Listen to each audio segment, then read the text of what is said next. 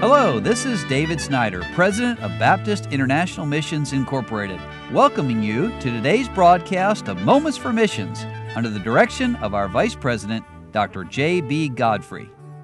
Well, already this week we've been to Greenland, to Honduras, and to the Turks and Caicos Islands yesterday down in the Caribbean. Well, let's hop over today to Togo, West Africa, and I'd like to tell you about my good friends, Randy and Jeanette Alderman, who are long-serving missionaries there in that part of the world, a French-speaking part of the world.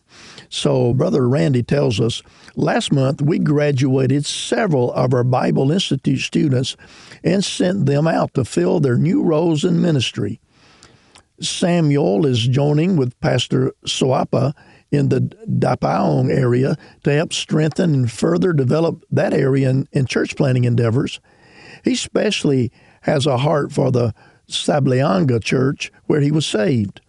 But with his wonderful servant's heart, he will also be a blessing to other congregations in that region of the country. Well, that's a good illustration of what missionaries do, is train national people and then send them out to work in that country or some other place in the world.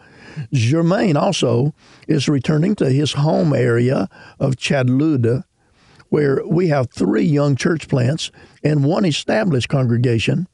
He has demonstrated both willingness and a desire to serve the Lord to the fullest and will be a great blessing and encouragement to Pastor Ablablo, who serves the congregation in that area. We praise the Lord that we were able to finish building at the Calvary Baptist Church of Lomé II just before the rains became heavy.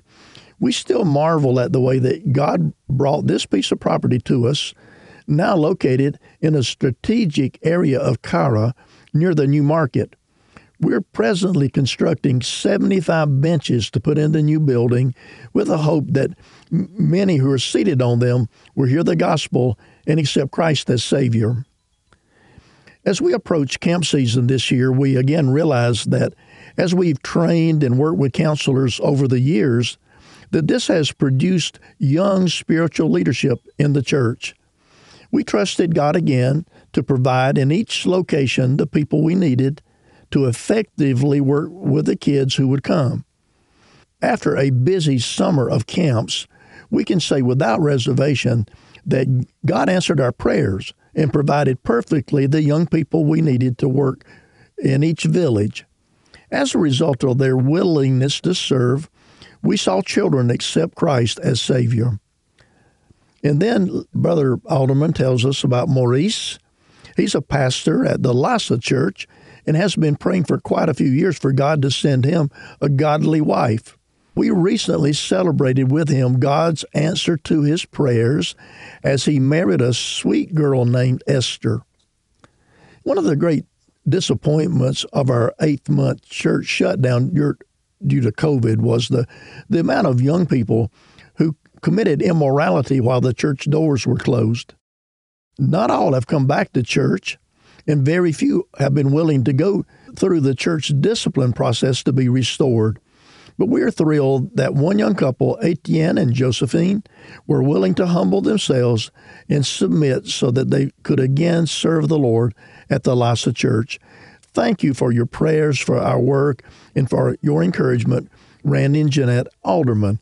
Well, this is a great letter to remind us that missionaries serving on the field, just like pastors serving in America and you Christians serving in your church, we face ongoing struggles sometimes to win people to Christ and to disciple them and teach them to continue in the service for the Lord of Lords and King of Kings, Jesus Christ.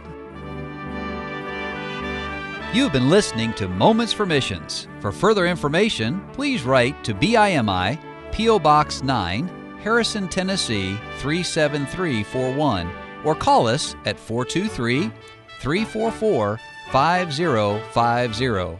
Or you can visit us online at www.bimi.org. Until next time, may the Lord richly bless you.